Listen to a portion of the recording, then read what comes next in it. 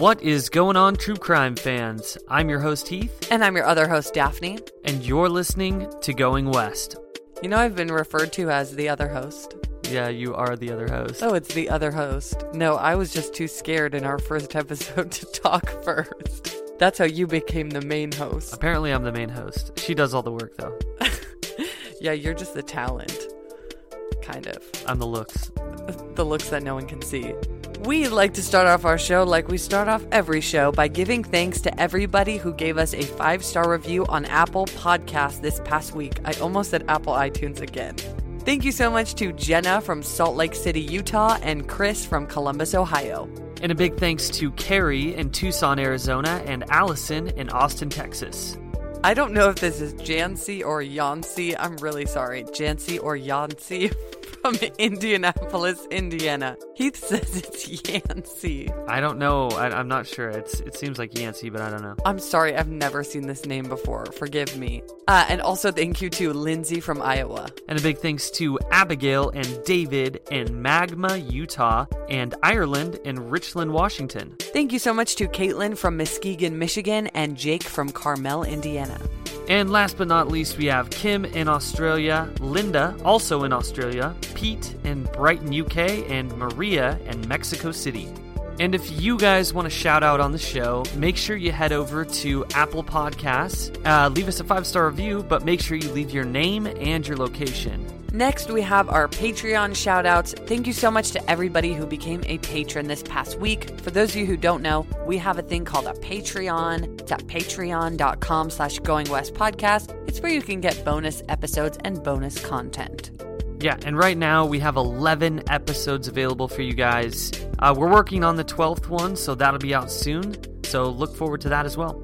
Yeah, so thank you so much to everybody who has become a patron this week. Thank you so much to Debbie, Claire, Kate, Megan, Karen, Alex, LT, Lucy, Marianne, and Preston. And then we have Carissa, Chandra, Mary, Christina, Jacqueline, Amy, Maria, and Tim. And then thank you so much to Kate, Olivia, Ashley, Kathleen, Nicole, Michelle, Cindy, Deborah, and Alice. You guys are awesome. Look at all of those patrons. I don't know if it was Alice or Elise because it was spelled different, so thank you, Alice and or Elise. Yeah, thank you guys so much. So without further ado, we're going to get into this episode today. This is episode 61 of Going West, so let's fucking get into it.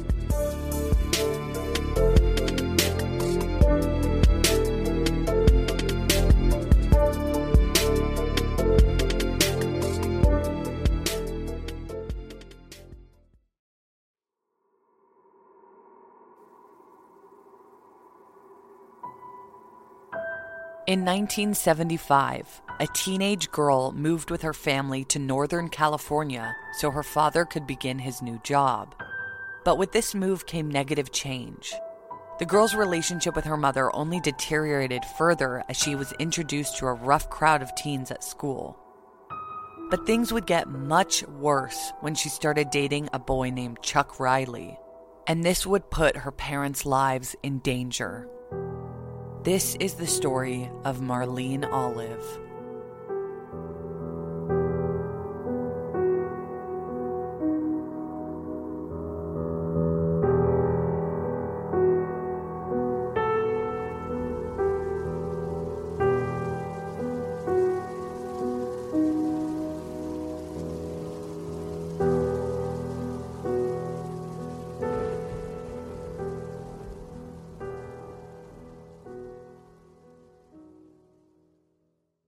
Marlene Olive was born on January 15, 1959 in Norfolk, Virginia. She was given up for adoption as a newborn to a middle-aged couple who couldn't have children of their own, and they were named Naomi and Jim Olive. Marlene's adoptive father, Jim, worked as a marketing executive for Gulf Oil and Tenneco, so she spent a lot of her childhood in Ecuador, which is where the oil came from. Marlene was always really close to her dad, Jim, but she and her mother didn't get along very well at all. Naomi Olive apparently suffered from an unknown mental illness and was addicted to alcohol, and these elements were not prominent to Jim when they originally became married, apparently.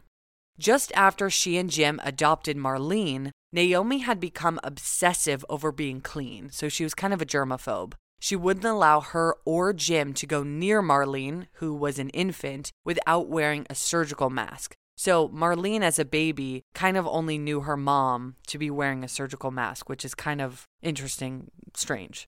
Yeah, and especially if you're growing up, like in those early years, seeing your mom wearing a surgical mask all the time around you is kind of creepy. Yeah, and I think it kind of takes away from that mother-child bond.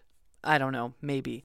So at age 10, Marlene discovered that she was adopted after finding the paperwork in her dad's study. And this was really hard on her. So she grew up all the way until age 10. She had no idea that she was adopted. She thought that Jim and Naomi were her birth parents. So she started questioning why her original parents didn't want her and why she'd been calling Jim and Naomi mom and dad all these years. It just made her question everything, which I'm sure most every adopted kid goes through. Yeah, I would imagine that there's a period in time where adopted children kind of question why their parents would give them up. Honestly, it seems like Jim was a very loving parent, but I think Naomi was just going through some struggles. I think it didn't seem like she cared too much that Jim wasn't her real dad, but I think even more so knowing that Naomi wasn't her real mom. Since she didn't get along with Naomi, she's like, this lady isn't even my mom and she sucks, you know? Right, and then you throw in alcohol abuse, pills, and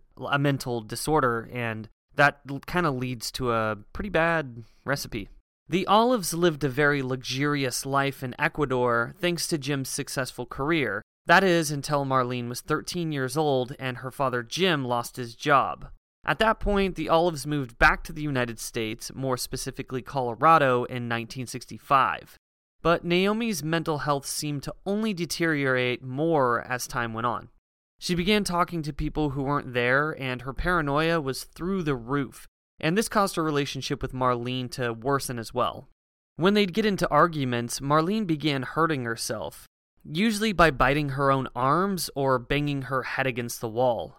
People in Marlene's life later reported that she discussed her hatred openly about her mom to classmates in middle school and even to her friends. About 8 years after moving back to the United States, in March 1973, Jim was fired from his Colorado job, so he had been looking for any other job in the U.S. He found a position for a business management service in Marin County, California, which is just across the Golden Gate Bridge from San Francisco, and he took it without hesitation. So again, the family would be moving, this time to a town called Terra Linda, which was in the city of San Rafael in Marin County. Marlene was having a hard time adjusting to life in the United States as it was, so moving again was tough on her. She was also stressed about her mother's paranoia and her father's inability to keep a job. So in her mid-teen years, she started to rebel. She began by stealing things and then moved on to doing drugs, mostly smoking weed or doing cocaine and LSD. And she also started drinking alcohol and hanging out with a rough crowd, mostly girls who were into doing drugs as well as skipping school and worshiping Satan. To fit in, Marlene told her new friends that she was a member of San Francisco's Church of Satan, that her dad was a drug lord in Ecuador, and that she was in a porn film. So this kind of shows the people she was hanging out with that would be impressed by those false facts. Yeah, and the lengths that she's going to fit in. She's like making up all these crazy stories that would kind of make her seem more cool, I guess, to like the more dangerous crowd. Which a lot of new kids do, but this seems like a bit of a stretch. Yeah, exactly. If you move to a new town, you definitely want to fit in some way, and this is just her trying to do that. I moved like 15 times growing up, and every time I moved to a new place, I was like, I'm going to have a British accent this time. I never actually did it, but it was legitimately something that I was thinking of doing, which is weird. What would you have done, like, once they found you out? They all would have been like, okay, well, you're fucking dumb. That's why it's a bad plan. I'm glad I never did it. That would have been so stupid. So anyway, she basically then also started dressing differently. She wore a lot of makeup. She wore platform shoes, wore tight revealing clothes, and she would color her hair. And remember, this is also like right after like the counterculture in the late 60s, and now like rock and roll is starting to get real big. And she's also very close to like the rock and roll scene in San Francisco. So yeah, I get it. In ninth grade, Marlene was arrested for shoplifting, and this made Naomi really upset.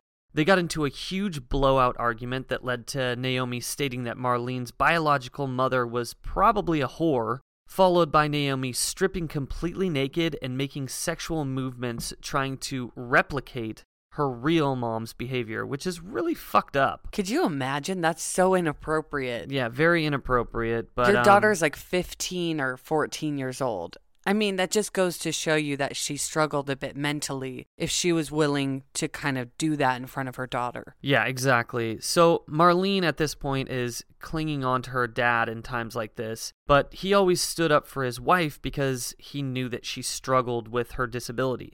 So this hurt him and Marlene's relationship a bit too, because they used to be really close, but since moving to the US, they became more distant. And like we said, Marlene is now rebelling. She's kind of becoming an angsty teen. Marlene used more drugs and wrote poetry to try and ease the pain of her destructive home life. In one poem, she actually wrote, "No one stops to step into my life, and those in it have long ago fallen asleep. I've been empty for so long."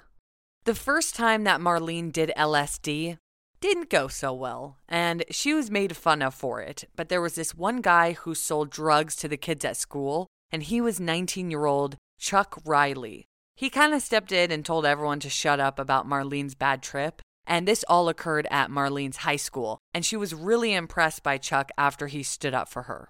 So I guess she was taking LSD at school, and then he was there selling drugs, and everyone was taunting her, and he was kind of like, hey, shut up. I feel like high school would be probably the last place that I would want to drop acid. I don't know what the circumstances were. I don't know if it was like after school, but I agree.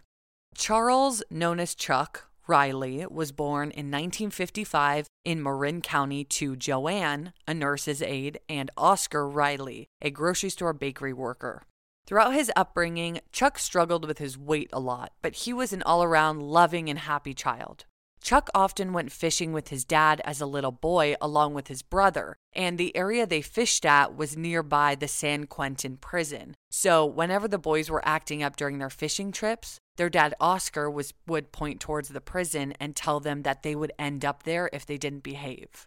Chuck was a victim of bullying during his school years and was often called Boulder and Fat Man by his peers. Fat Man, really? That's just a weird thing to call a teenager. Hey, fat man, like what? Yeah, well, different age, I guess. So he ended up dropping out of high school in his senior year, and he began selling drugs. But he also worked as a factory worker, a newspaper boy, and a pizza delivery boy.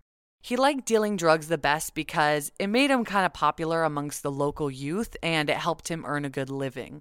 With his money, he liked buying guns as he was a skilled marksman. And I know that he wasn't making a lot of money. He was making enough money to where he could kind of support himself on that money, but he wasn't making so much money where it was like, oh, I'm this big shot drug dealer in the area. He's not balling out. He's basically just selling dime bags to kids at school, essentially. Right. Yeah, exactly. So after Marlene had had this really bad LSD trip, Chuck developed a huge crush on Marlene. Again, he was 19 at the time and she was 15 years old, and this was the mid-1970s, so her being underage wasn't that big of a deal. But because Chuck's deep-rooted insecurities regarding his weight and never having a girlfriend, Marlene kind of wore the pants in the relationship. And actually, I shouldn't even say kind of, she fucking did. Yeah, she did. Marlene gained a lot from their relationship, including gifts, drugs, and now having a real shoulder to cry on regarding her issues with her parents. But she took it all a step too far. She made him believe that she had magic powers over him and that she could control his every move. And if he didn't do what she said, there would be consequences. And he fully believed all of this. She was basically his puppet master. But he was also in love with her. He was completely infatuated with her, so he did whatever she said. He also was hers to dominate, and on one occasion, she actually peed on his face in front of her friends and often asked him to take photos of her naked. She told him that he was her slave. And this is so messed up. Could you imagine, like, your girlfriend peeing on your face, basically marking her territory and being like, and just laughing about it. Yeah, and it doesn't even, they're so young too. It's not even really like a sexual thing. It doesn't seem like. It's just kind of like, I'm an asshole. Well, how the hell does that even happen anyways? I mean, what are they just sitting around in a circle peeing on each other? I don't know. I just don't understand it. I don't know. And do these friends really think that's cool? I mean, imagine if you're sitting there and your friend just pees on your other friend's face, like, Yeah. but in a serious way. You're going to be like, that was fucking weird. Yeah, and pretty disgusting. But anyways, at one point, she actually broke up with him briefly, and he attempted suicide 2 separate times. So Chuck has a kind of obsession with her. Well, if you're going to stay with someone after they pee on your face in front of their friends and laugh at you, obviously he was really into her to not be like, I'm worth more than this, you know? Yeah, for all you guys out there getting pee on your face, you're worth more than that. Chuck wasn't Marlene's first boyfriend.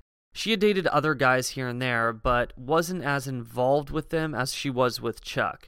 And both Naomi and Jim really liked Chuck at first. They thought he was a respectful, kind, and seemingly responsible kid, but little did they know, Chuck and Marlene were planning something sinister against them.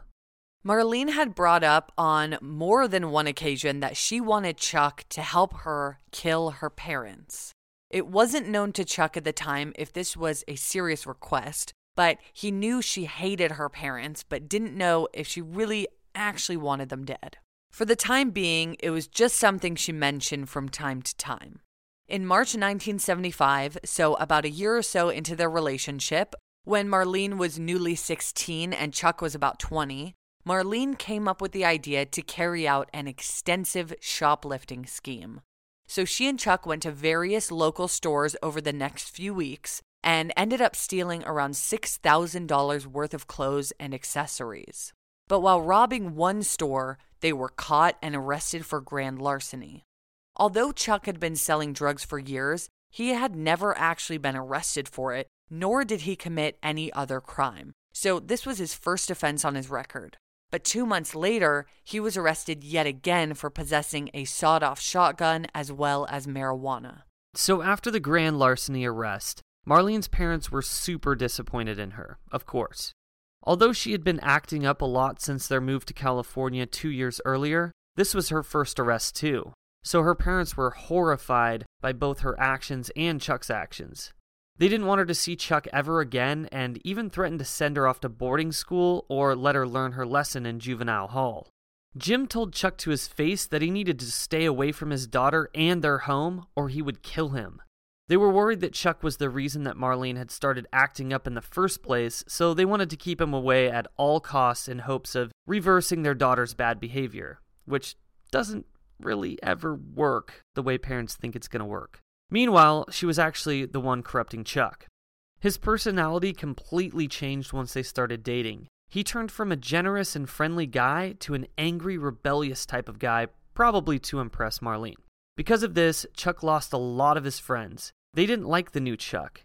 He also lost weight because of Marlene's desire for him to be slimmer and dress more hip. Marlene continued to see Chuck in private whenever she had the chance. 2 months passed, and it was Saturday, June 21st, 1975.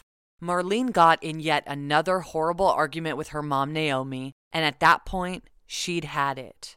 Naomi's mental health continued to decline as time passed, and it enraged Marlene. She called Chuck and said, "Get your gun, we've got to kill this bitch today." And this time, Chuck knew she meant it. He also disliked Marlene's parents because of the fact that they wanted to keep him away from Marlene, so he was in. That day, Marlene developed a plan. She would go out with her dad for the day to ensure that he was out of the house, leaving her mom home alone so Chuck could go in and commit the murder, because Marlene didn't want to be the one to pull the trigger. She also left the door unlocked so Chuck could get into the house easier. Marlene didn't want Chuck to kill her father Jim because, although he usually ignored her lately, she still loved him as a dad and they got along much better than she did with her mom.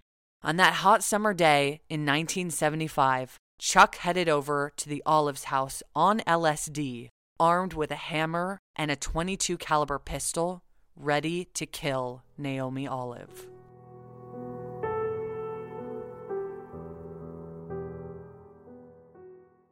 Heath and I are major sufferers of seasonal allergies. They are the worst. It can even be difficult to host this show when our noses are all clogged up.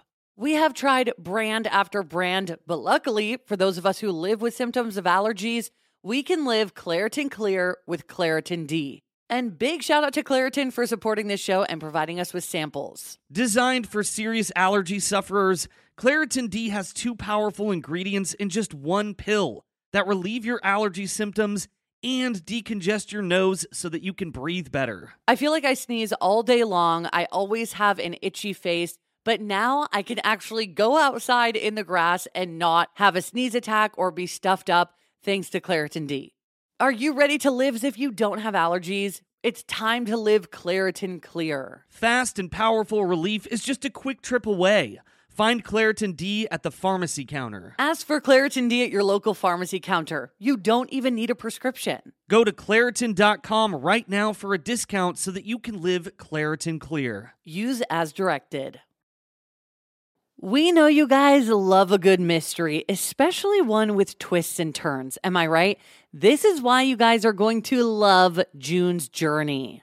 Step into the role of June Parker while she tries to uncover the mystery of her sister's murder in the roaring 1920s. In this hidden object mystery game, put your detective skills to the test. While you're on this quest to uncover a scandalous hidden family secret, you can customize your very own luxurious estate island and let your imagination run wild. Daphne and I actually love to play this game together because you can chat with and play with or against other players by joining a detective club. You'll even get the chance to play in a detective league to put your skills to the test. It is truly so much fun. You guys are going to love it. So what do you think? Can you crack the case? Download June's Journey for free today on iOS and Android. Do you want to earn cash back while you shop? Of course you do. That's why you need to check out Rakuten, especially because this week, May 6th through May 13th, Rakuten is having their biggest cashback event of the year with 15% cashback at hundreds of stores. Rakuten is the shopping platform to use so that you can save big while you shop. They're partnered with over 3,500 stores across all categories, including fashion, beauty, electronics, home essentials, travel, dining, and so many others. Some of our personal favorite participating stores are Ray-Ban, Hydro Flask, Clinique Online, and Vrbo, just to name a few. There are so many big stores and brands that you're already buying from. But don't miss this major deal. It's a limited time only with 8 days of these high cashback rates, so you can save more than usual. Membership is free, and when you sign up and shop today, you can get an extra 10% cashback boost. That's an extra 10% cash back on top of the 15% cash back. You won't see higher cashback rates than these. Go to Rakuten.com or download the Rakuten app. Rakuten. Shoppers get it. Sometimes Daphne and I are doing research for Going West, and we subscribe to different newspapers from all around the country, and then we forget to unsubscribe. But that's exactly why we love Rocket Money. Rocket Money is a personal finance app that finds and cancels your unwanted subscriptions, monitors your spending, and helps lower your bills so that you can grow your savings. You'll be able to see all of your subscriptions in one place, and if you see something you don't like, Rocket Money can help you cancel it in just a few taps. It is seriously that easy. And that's why Rocket Money has over 5 million users and has saved a total of $500 million in canceled subscriptions, saving members up to $740 a year when using all of the app's features. Stop wasting money on things that you don't use. Cancel your unwanted subscriptions by going to rocketmoney.com/goingwest. That's rocketmoney.com/goingwest. rocketmoney.com/goingwest.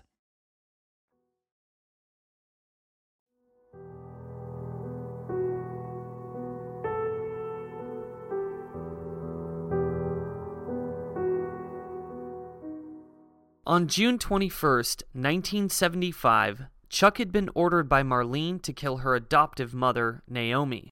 Before leaving to commit the crime, Chuck dropped acid. Chuck had never committed a violent crime before, let alone a murder, and he was doing it for Marlene, fully believing he'd get away with it. Marlene left the house with her father Jim to head to the mall briefly and kept one of the doors of the home unlocked so that Chuck could sneak in. He did so armed with a hammer and a .22 caliber pistol. As he crept into the Olive home, he eventually found Naomi in her bed, where she spent most of her days trying to drink her troubles away. Chuck first hit Naomi repeatedly in the head with a hammer until it got stuck in her skull. But Naomi wasn't dead yet, so he ran into the kitchen and grabbed a steak knife to finish her off, since he didn't want to use the gun due to the loud noise that it would produce. He stabbed Naomi in her abdomen and chest multiple times before smothering her with a pillow. But while Chuck was still in the process of murdering Naomi, Marlene and Jim came home from their outing. She had hoped it would be completely over by the time they got home, so they could just stumble upon Naomi's body while Chuck was nowhere in sight. But this plan completely backfired. Jim saw Chuck standing over his brutally attacked wife and went to grab the knife that Chuck had set down on the nightstand. But as Jim ran towards Chuck, Chuck shot 59-year-old Jim 4 to 6 times in the chest, and Marlene watched the whole thing happen.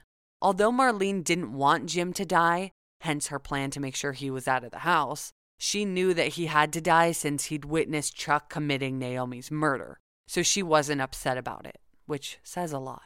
Chuck washed up and tried to get rid of any evidence that he was there after they rolled both Naomi and Jim into rugs and moved the bodies into Chuck's car. And I just want you guys to think about this crime for 1 second. Naomi's sleeping, Chuck's in the house. He beats her with the hammer. She's not dead. He grabs a knife, tries to kill her that way. She's still not dead. Then he grabs a pillow and suffocates her to death. I mean, just think about how horrifying this whole scene is and how brutal this attack is. After cleaning up, they drove over to China Camp, which is a rural seaside area in San Rafael. This area also has a state park where families can barbecue, hike, fish, and a lot more. They went to a fire pit, dumped Jim and Naomi's bodies in it, poured gasoline all over them, and set them on fire. And this is why the case is referred to as the barbecue murders, since they disposed of the bodies in a barbecue pit. After burning their remains, Marlene and Chuck left.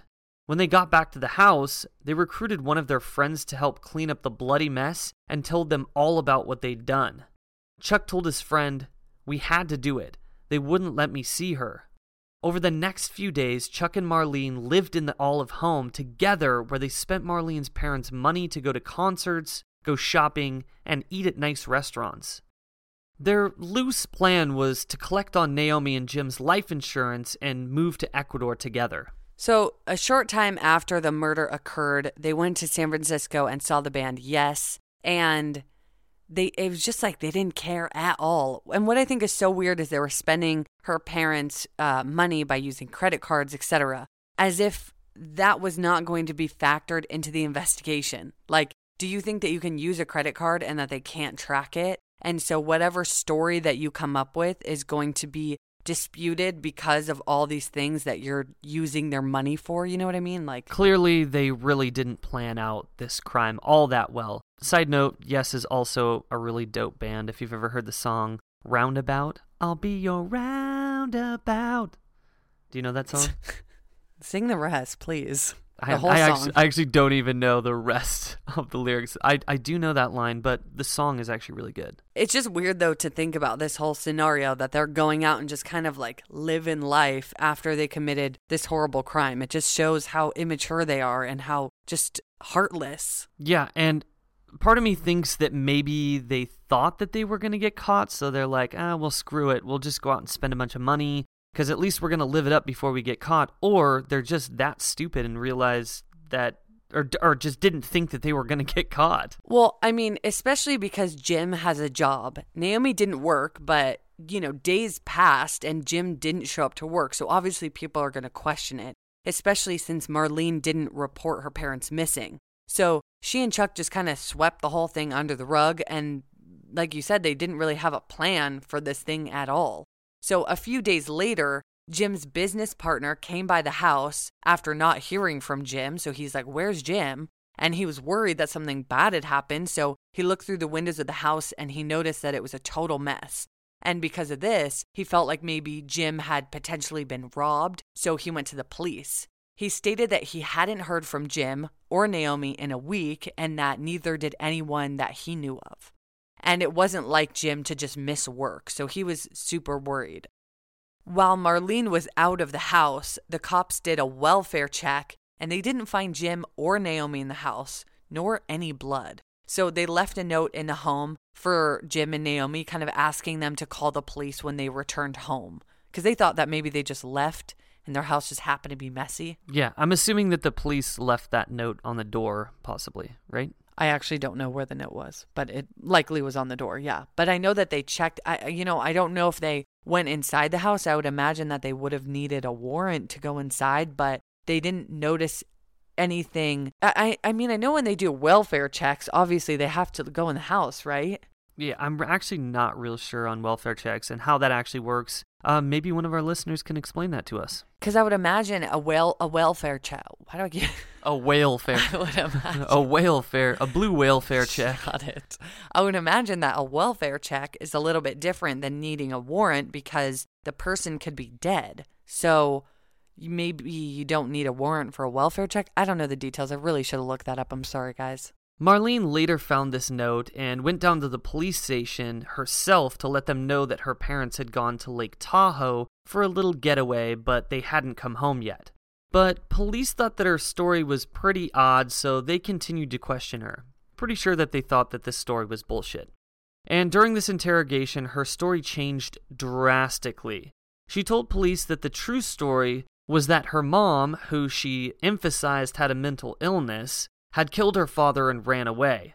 But then she later told police that it was her father who killed her mother and he ran away. But police were totally suspicious of her at this point, so they continued to question her. And she confessed to what really happened, that her parents' remains were sitting in a nearby fire pit after her boyfriend Chuck Riley had murdered them. So they immediately brought Chuck in for questioning, and he too confessed to murdering the Olives, but stated that Marlene had made him. Something that Marlene definitely left out of her story. I just feel like the first rule after you murder someone is to have a very clear story and not change it. I mean, you can't say that your parents went to Lake Tahoe and then suddenly say that your mom actually murdered your dad and then change your story 2 more times. They eventually will get the truth out of you because they know you're lying. Because if you lie once, and once you change your story, they're like, okay, obviously they're a big fat liar. And I also think it's kind of funny that she used the whole, my mom has a mental illness, so that's probably why she killed my dad line. Well, I wonder why she flipped it. Why would you say, oh, my mom killed my dad? Actually, my dad killed my mom. Like, why would you change that? Just stick with one of them. Like, they're pretty much the same. Yeah, if she stuck with one story, she maybe could have convinced police for a little while until they found actual evidence, but at this point, they just know that she's a liar. But I think even from just movies that we've seen that are fake, or even, documentaries too, I can't even imagine how hard it is to sit in a room and be interrogated about something when you know that you're guilty, because I feel like I would just crack immediately. Well, and let's be honest, in this day and age, and obviously this was a different time, but in this day and age, going into an interview room and trying to lie, like, come on. They're going to find evidence. We have genealogy testing. We have all these things. So, pretty much, there's no point of you trying to make up a story in an interrogation room because you're probably going to get caught. Of course. And I think that everybody who is guilty, or at least most people who are guilty, will at least lie once.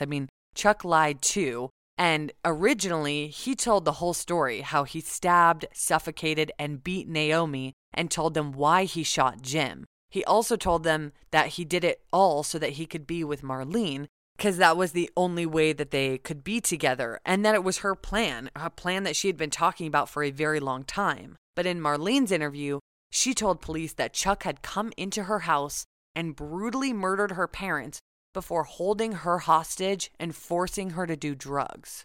She depicted him to be a monster who acted alone with zero influence. So she's just using this opportunity to play the victim. But later, Chuck was put under hypnosis and he stated that when he got to the house, Naomi already had a hammer in her head, and that Marlene had done that, so he had to help her finish the job, and that he killed Jim in self-defense, so none of the murders were really his fault at all. Apparently, the reason Marlene had used a hammer is because she had been fixing her platform shoe when she and her mom had gotten into a huge blowout argument, and then she used it against her mom. So this kind of makes things difficult because to believe this story, you have to believe that hypnosis works, which is weird because we were watching a movie on hypnosis last night. What was it called? Stir of Echoes. Great movie. Kevin Bacon. We didn't finish. I fell asleep.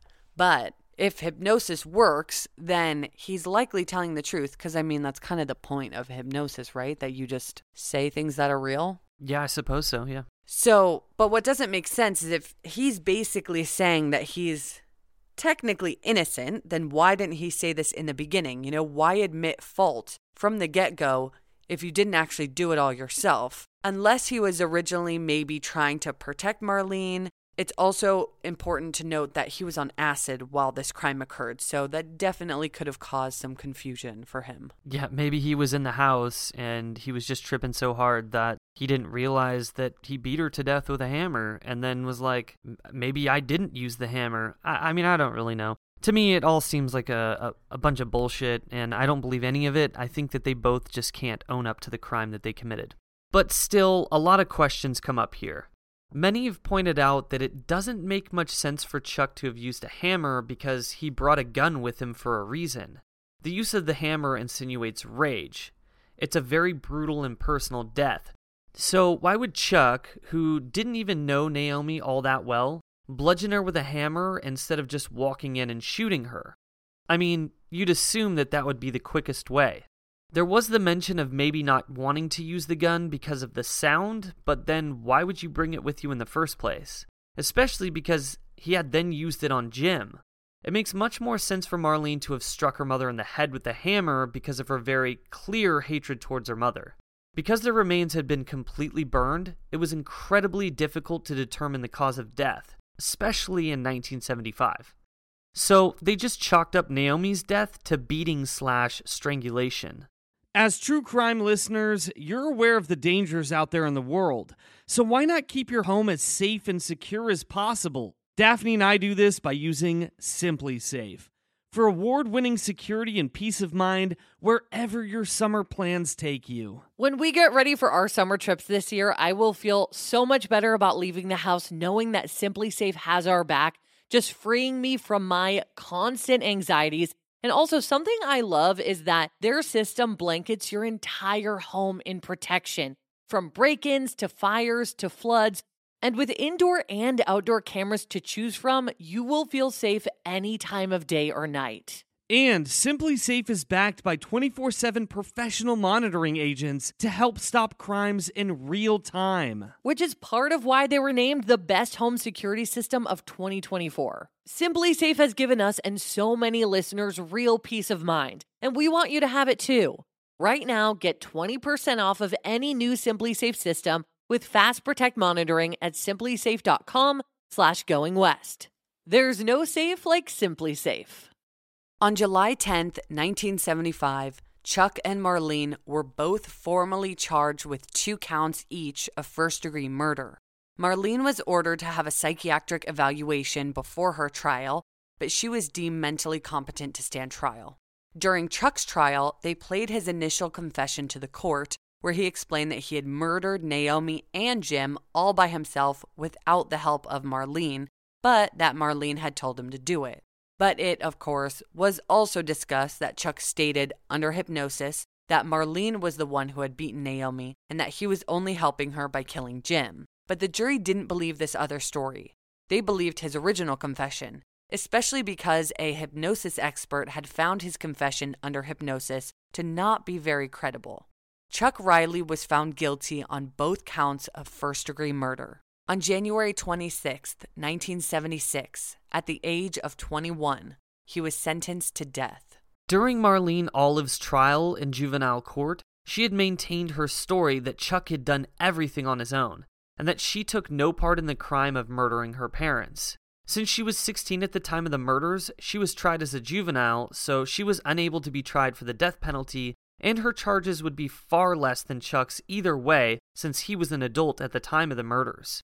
The court determined that Marlene had either encouraged the murders or acted as an accomplice in them, but they couldn't prove beyond a reasonable doubt that she had been the one to murder her mother. Even the judge stated, "The uncontroverted evidence regarding the father is that Chuck Riley killed him. As to who actually did in the mother, we'll never know." Marlene Olive was sentenced to just 4 to 6 years at the California Youth Correctional Facility in Ventura. So at the earliest, she'd be released at the age of 21, and at the latest, age 23.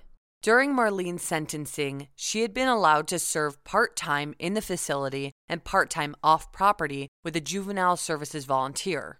She used her time inside to figure out who her biological mother was. She called the law office who had written up the adoption papers, and they were able to get the information on her birth mother. The reason she had given Marlene up for adoption was because Marlene was the product of a 19-year-old woman and a sailor on leave. So the woman was unable to care for Marlene and therefore gave her to a family who couldn't have a child of their own. But a few weeks before Marlene was to be paroled, she escaped under the care of the juvenile services volunteer off property and fled to New York City, where she worked the streets as a sex worker. But she was caught and sent back to California to finish her sentencing.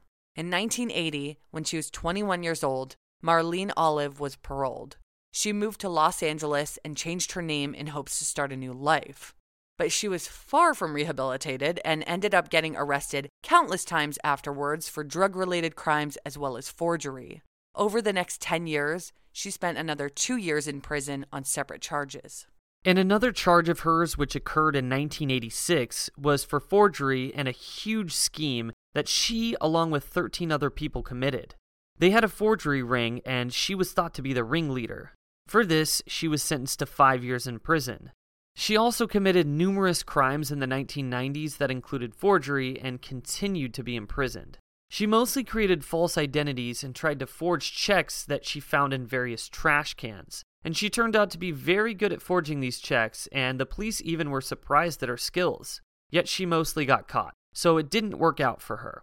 She visited Chuck one time and one time only in prison in 1981 after her release, and Chuck didn't want anything to do with her. Since Chuck had been basically under Marlene's spell during the murders, once it was all over and he had gotten screwed over, he was just done with her. And although, he's guilty of the crimes, he did kill her parents, but he was definitely manipulated by her. And now as an adult, you can only imagine how he feels about it and has felt about it over the years, no longer being under her spell and just being disappointed that his whole life was ruined because he did what she wanted. Just this girl he was dating when he was 20. Yeah, and that's tough because I'm sure he had a lot of emotions going, being a young man, and this girl is kind of manipulating him into situations, and she knows she's doing it too. And I think the shitty part about this is that she gets 4 years in a juvenile facility, and this dude gets the death penalty. Right, and so many people have stated how amazing Chuck was. A lot of the research I did had comment pages, and a lot of people who knew Chuck before, I went to school with him, etc., would say how nice of a guy he was, and poor Chuck, fuck Marlene, things like that. He really was manipulated by this girl. And not to take anything away, so don't get this twisted, listeners. We're not trying to take anything away from what Chuck did, because he fucking killed people, and we know that. Obviously, that was his choice. He didn't have to do it. Sure, exactly. But there was definitely a very evil side of Marlene where she was very manipulative. And that's an injustice that she only got 4 years for it. And clearly, she didn't learn shit. She continued to commit crimes. Which is awful, because when I was doing this research and I learned that she got out after just 4 years, I'm thinking, she's 21. She finally gets to start her life. Maybe she'll turn around, and then it's prison. Really? So, a year after Chuck Riley was sentenced to death, the California State Supreme Court ruled that the California death penalty statute was unconstitutional. At the time of his conviction, all the murders of a certain category were basically an automatic death sentence. So the U.S. Supreme Court recanted this law, meaning that any person sentenced to death during the time that the law was placed would not be executed. So now Chuck's death sentence was off the table, but he still had 2 concurrent life sentences under his belt. Although he was also eligible for parole after just 7 years of prison time, Chuck used his time in prison wisely and worked on himself. He lost weight and finally earned his high school diploma before taking college courses in prison and earning a college degree. He applied for parole time and time again, but was always denied. So he began to lose hope he would ever get out, even though he truly believed he was rehabilitated and was doing well for himself. In 2011, when Chuck was 56 years old, he began to suffer from multiple physical disabilities and appealed once again, stating that he was not a danger to society and that, considering he had spent so much time in prison already, he had done his time. He was then offered a parole hearing and was actually found suitable for release. He was granted parole, but the governor of California at the time was not in agreement with this at all because of the fact that Chuck never really admitted guilt or took responsibility for his true role in the crimes. But because there was no real evidence that Chuck hadn't been taking responsibility for his actions, the parole board granted the parole after all. So on December 8th, 2015, Chuck Riley was released from prison at the age of 60. If he's still alive today, he's about 65 years old. Today, Marlene is 61 years old, and by all accounts, she seems to be alive and likely living in California. The last arrest on her that we could find occurred in 2003 for, once again, forgery, which she apparently was potentially going to spend 9 years in prison for.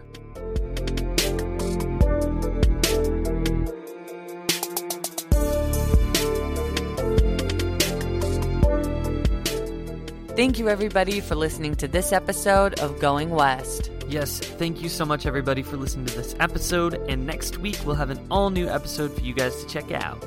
Our merch is back up in the store. Head on over to goingwestpod.com and click the shop button. We've got t-shirts, sweatshirts, pullovers, stickers, mugs. Go check it out. And we're working on some new designs as well.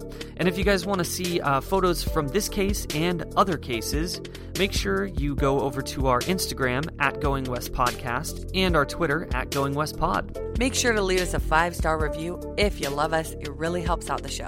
And definitely go check out those bonus episodes over on Patreon, patreon.com/GoingWestPodcast. You guys got 11 bonus episodes, working on the 12th one. And you can find that link in the description along with the link for Lumi and the link for Audible. All right, guys. So for everybody out there in the world, don't be a stranger.